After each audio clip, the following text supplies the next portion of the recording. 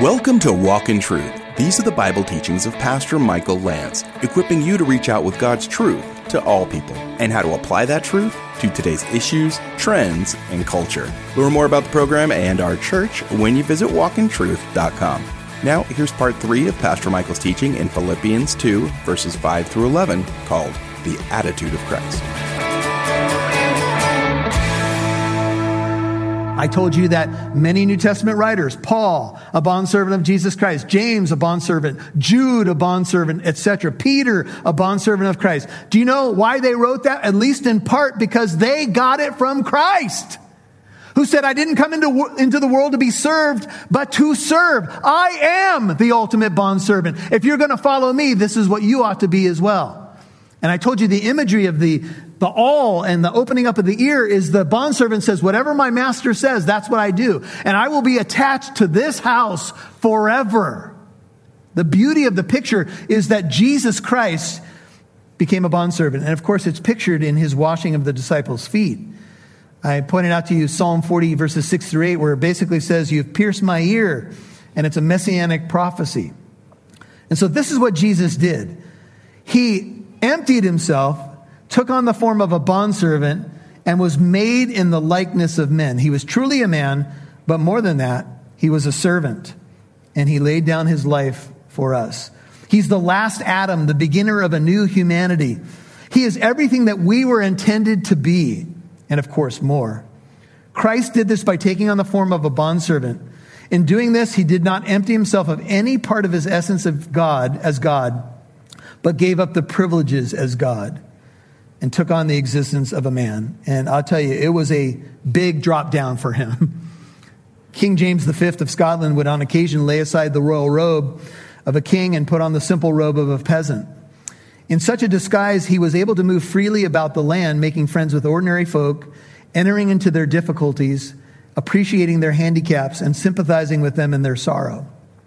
And when as king he sat upon the throne, he was better able to rule over them with fatherly compassion and mercy.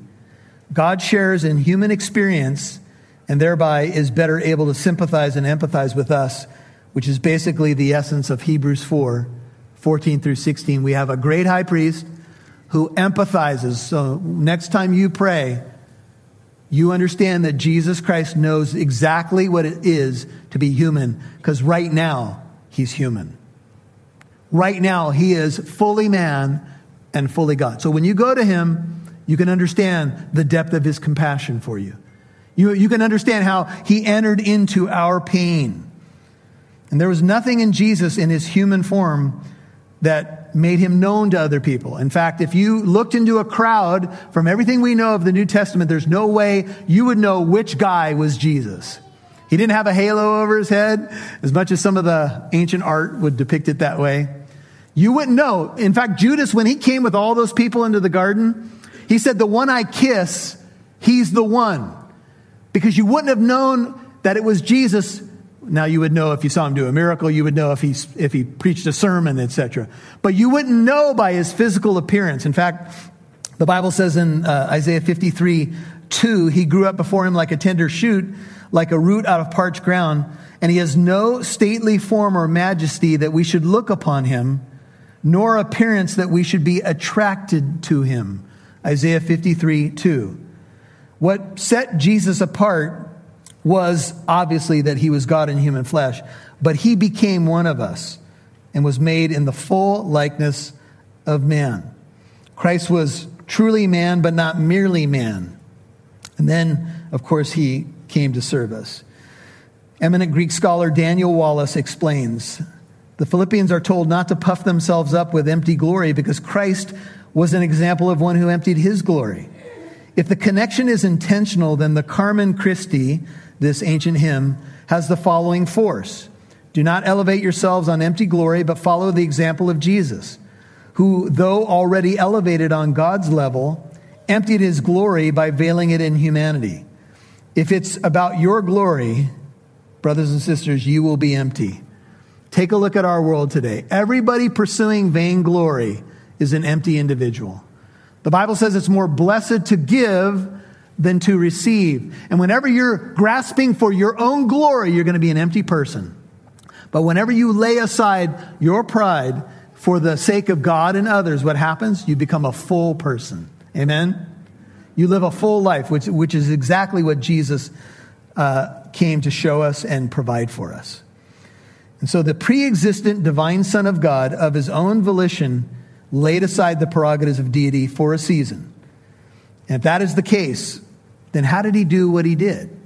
Well, some people would argue that he did use some of those things when he calmed the sea. And there's another group of scholars that say that Jesus completely relied on the Holy Spirit and that he's the ultimate spirit-filled human that has ever walked the planet.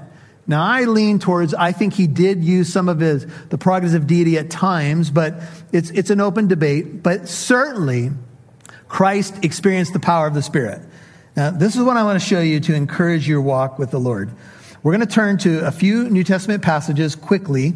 The first one we're going to is Matthew chapter 12. Matthew chapter 12. So Jesus, when he was baptized, remember the heavens opened. John the Baptist saw the Spirit of God light upon him and remain. That's how he knew that Jesus was Messiah. And then Jesus, the Gospel of Mark tells us, right after that, the Holy Spirit descending upon him, he was impelled by the Spirit, Mark 1, I think it's verse 12, into the wilderness to be tempted by the devil for 40 days, right?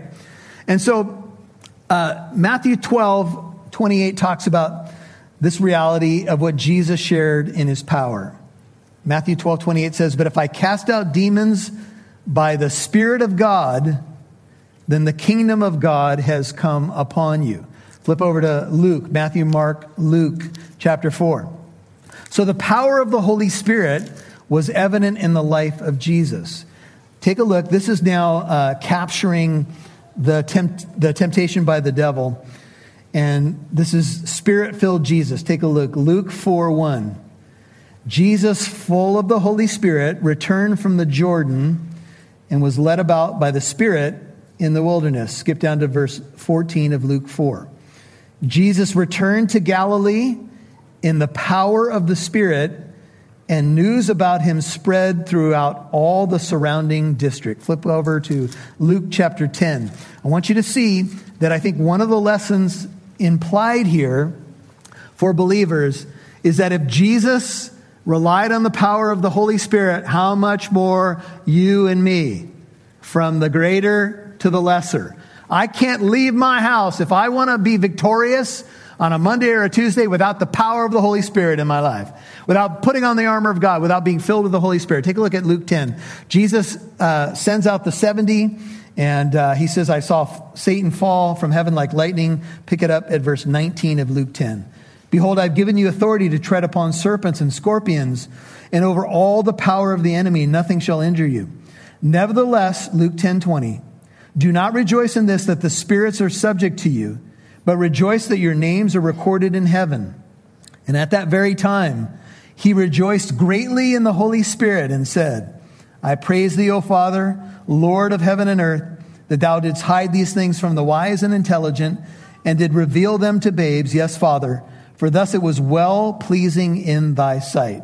And then one more, it's in the book of Acts, Matthew, Mark, Luke, John, Acts 10. This is a summary of the life and ministry of Jesus. Peter, preaching to the house of Cornelius, a Gentile house, he says these words about the person and ministry of Jesus. Acts 10:38.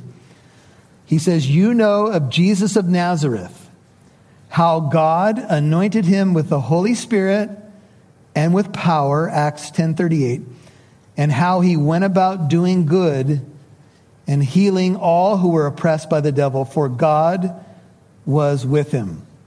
Note it. You know of Jesus, how God anointed him with the Holy Spirit and with power. If you want to have the power of God in your life, you need to be filled with the Holy Spirit. Amen? From the greater to the lesser. So this is what Jesus had in terms of his power. And this is how he went about doing good. Back to Philippians chapter 2, and we'll finish it. They were taking bets in the back whether I'd get to verse 11. I made it at first service, so we're going to make it at second as well. Here's what I want to say to you. If you want the power of God in your life, you need to learn how to walk the Spirit-filled life. Because this is what Jesus did, and he is our ultimate example. So how do we do that? Spending time in his presence, spending time before the Word of God, spending time in worship. It is a very much a trajectory of your mind. Spiritual warfare takes place in the realm of the mind and, of course, in the heart. So the moment that I decide my trajectory today will be, Lord, I want to have this attitude in me that was also in Christ. Would you fill me with his mind? Would you help me to put on the helmet of salvation? Help me to put on the mind of Christ. Fill me with the power of God. Help me go around doing good. You know, the preeminent sign that you're filled with the Holy Spirit, you know what it will be? It will be love. If you want to know if you're walking in the Spirit, it will be love. Just quickly. Paul in 1 Corinthians 12, 13, and 14 is dealing with spiritual gifts, laying out how they are used, etc. But he says in 1 Corinthians 13, the love chapter, you could have all these gifts. You could speak with the tongues of men and of angels, but if you don't have love, you are nothing. It means nothing. It profits nothing. But if you're filled with the Spirit and love is coming out of your life, it means, brethren, everything. Amen? It's what will set you apart. That's how people will know that you belong to Christ. And so to be filled with the Spirit is the implied reality here for that power. And being found, Philippians 2:8, in appearance as a man, he humbled himself, a continuing theme of his humiliation. He became obedient to the point of death, even death on a cross. And of course, he says to his followers, I want you to take up your cross and follow me. So if you want to be filled with the Spirit, here's another implied truth in the text. You got to die to the flesh. Amen? You'll hear more from Pastor Michael in a moment. Hello, I'm Rob Newton, producer of Walk in Truth with Pastor Michael Lance. Thank you to all our Walk in Truth partners for your financial support. We are over halfway through this year, and you have raised over $30,000 to support our mission of being on the radio and podcast, equipping people with God's truth. Now, we have more opportunities to broadcast Walk in Truth on more radio stations. That means we can serve more communities with Pastor Michael's unique way of teaching through the Bible. Radio is still strongly used by people all over the world. Not everyone gets to use podcast and stream on their phone, but radio in a car or at home is still free for listeners. Most listeners who reach out to Walk in Truth are listening on the radio. Now our audience is growing, and so are the opportunities. We would love to expand the program, and we need your help to do it. It costs thousands of dollars for airtime, and we could use more Walk in Truth partners. Are you blessed by Pastor Michael's teachings? Are you learning? Are you being challenged? We hope to reach more people like you. Would you please consider becoming a $20 monthly Walk in Truth partner? We are looking for at least 200 more listeners to help continue our mission to equip the body of Christ. Right now, our church and current Walk in Truth partners help pay the bills, but we would like to become fully funded by listeners. This will make it so what we have from the church can be used for expansion. Please sign up to become a Walk in Truth partner on walkintruth.com and click donate, or call 844-48-TRUTH. Again, become a $20 monthly partner by visiting walkintruth.com and click donate, or call 844-48-TRUTH. We'd love to see who's listening, so please connect with us on Facebook, Twitter, or Instagram. Just do a search for Walk in Truth Show. Now, back to Pastor Michael Lance right here on Walk in Truth. But he says in 1 Corinthians 13, the love chapter, you could have all these gifts. You could speak with the tongues of men and of angels, but if you don't have love, you are nothing. It means nothing. It profits nothing. But if you're filled with the Spirit and love is coming out of your life, it means, brethren, everything. Amen? It's what will set you apart. That's how people will know that you belong to Christ. And so to be filled with the Spirit is the implied reality here for that power. And being found, Philippians 2:8, in appearance as a man, he humbled himself, a continuing theme of his humiliation. He became obedient to the point of death, even death on a cross. And of course, he says to his followers, I want you to take up your cross and follow me. So if you want to be filled with the Spirit, here's another implied truth in the text. You got to die to the flesh. Amen? You got to deny yourself, take up your cross, and follow him. Now, for some of the apostles, a literal cross was ahead, like Peter. But for most of us living in Southern California, it's going to be a metaphor. And you know what the metaphor is? It's crucifying the flesh so that the Spirit can reign in your life. This is all easy stuff this morning. You guys all know that, right? All light, fluffy. Now, we move from the mindset to his preexistence and deity to his humiliation to his exaltation, verses 9 through 11. Therefore, as a result of Christ's life, obedience, etc., God highly exalted him and bestowed on him the name which is above every name. This is Christ's exaltation to the loftiest height. Exodus 15:1 says, I will sing to the Lord, for he is highly exalted. Psalm 46:10 says, be still and know that I am God. I will be exalted among the nations. I will be exalted in all the earth. I could go on quoting verses, but I think you all know. The Lord's name is high and lifted up, and yet the name of the Son is exalted above every name. Take a look at verse 10. It says that at the name of Jesus, every knee should bow of those who are in heaven. You can think of angels and saints that are there. On earth, that's humanity.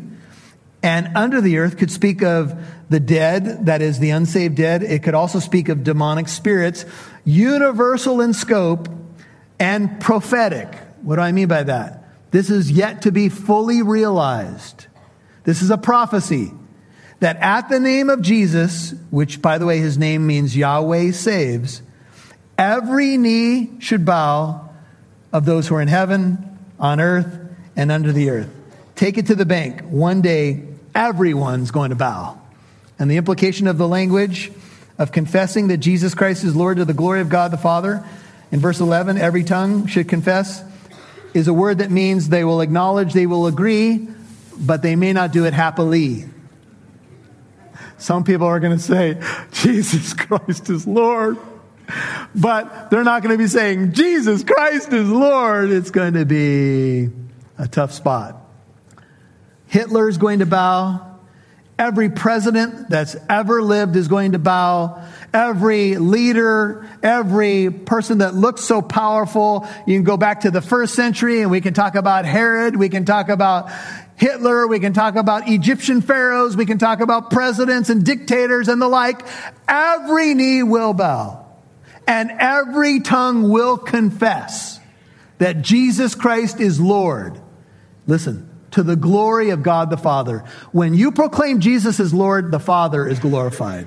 Amen? You want to bring glory to the Father, you proclaim the Son. They are interconnected as we are seeing in the text. And so one day, we're all going to be confessing Jesus Christ is Lord, and we're going to be celebrating, but other people are going to be in a not so nice place saying Jesus Christ is Lord. But I think for many, it's going to be too late. And so it's going to be, do it now. Now, the verses that we just read in 10 and 11 are a quote from Isaiah 45. This is my last text, I promise. Isaiah 45. Turn there, would you? So in Isaiah chapters 40 through 48, God is challenging the false gods of the nations, the idols, what men and women create and worship. And he's basically saying, if you're a God, if you're the true God, then predict the future or do something that might dazzle us. That's kind of the idea.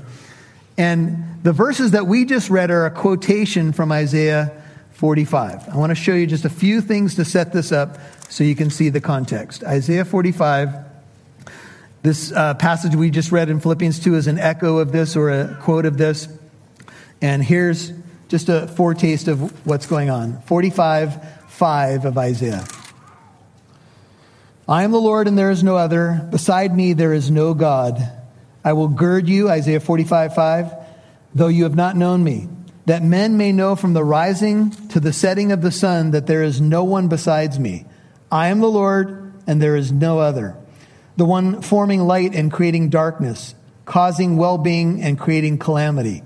I am the Lord who does all these. Look at verse 12. It is I who made the earth and created man upon it. I stretched out the heavens with my hands, and I ordained all their host. Skip down to verse 18.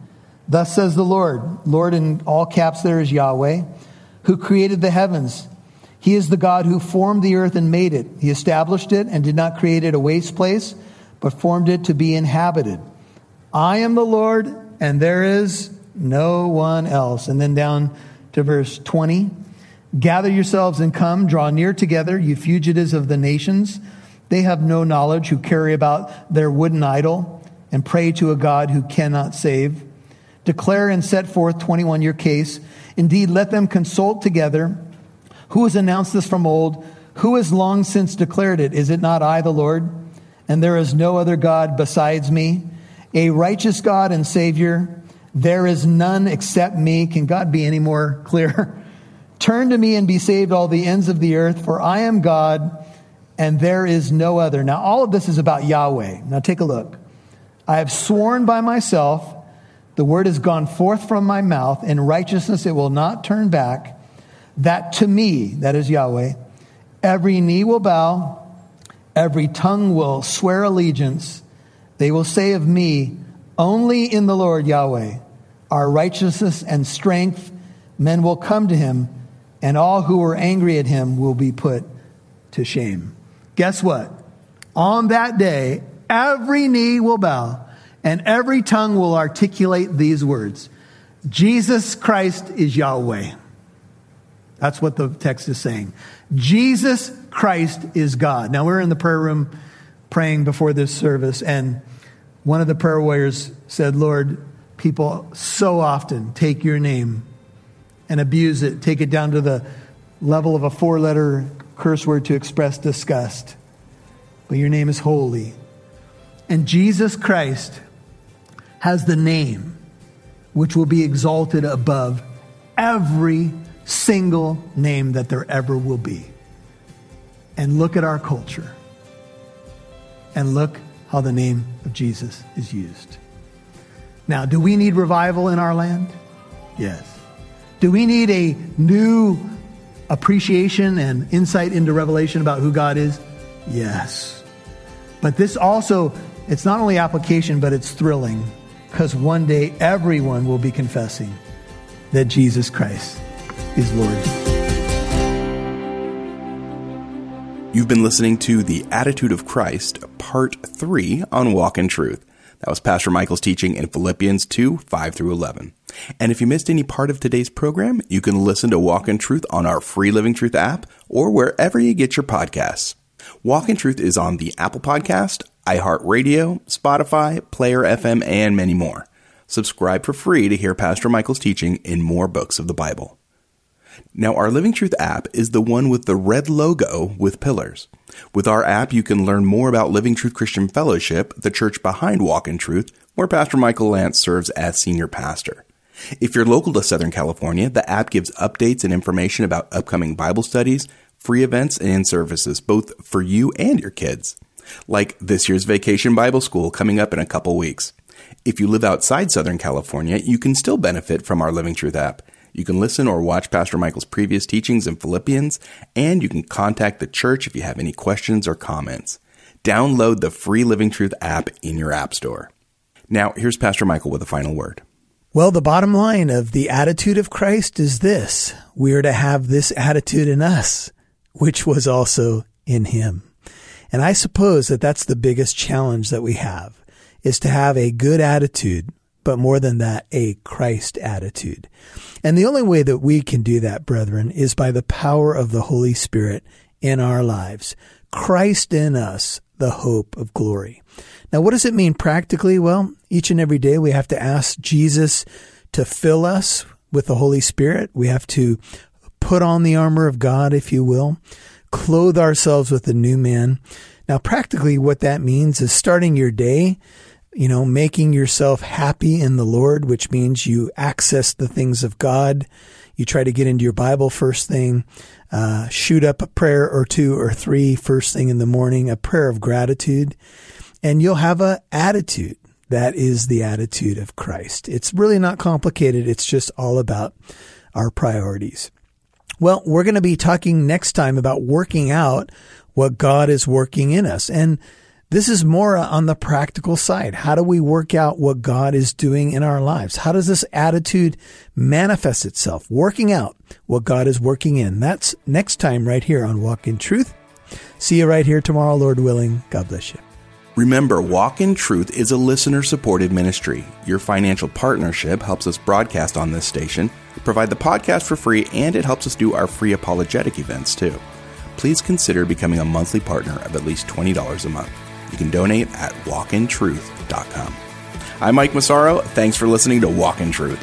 Our goal is to equip you to reach out with God's truth to all people.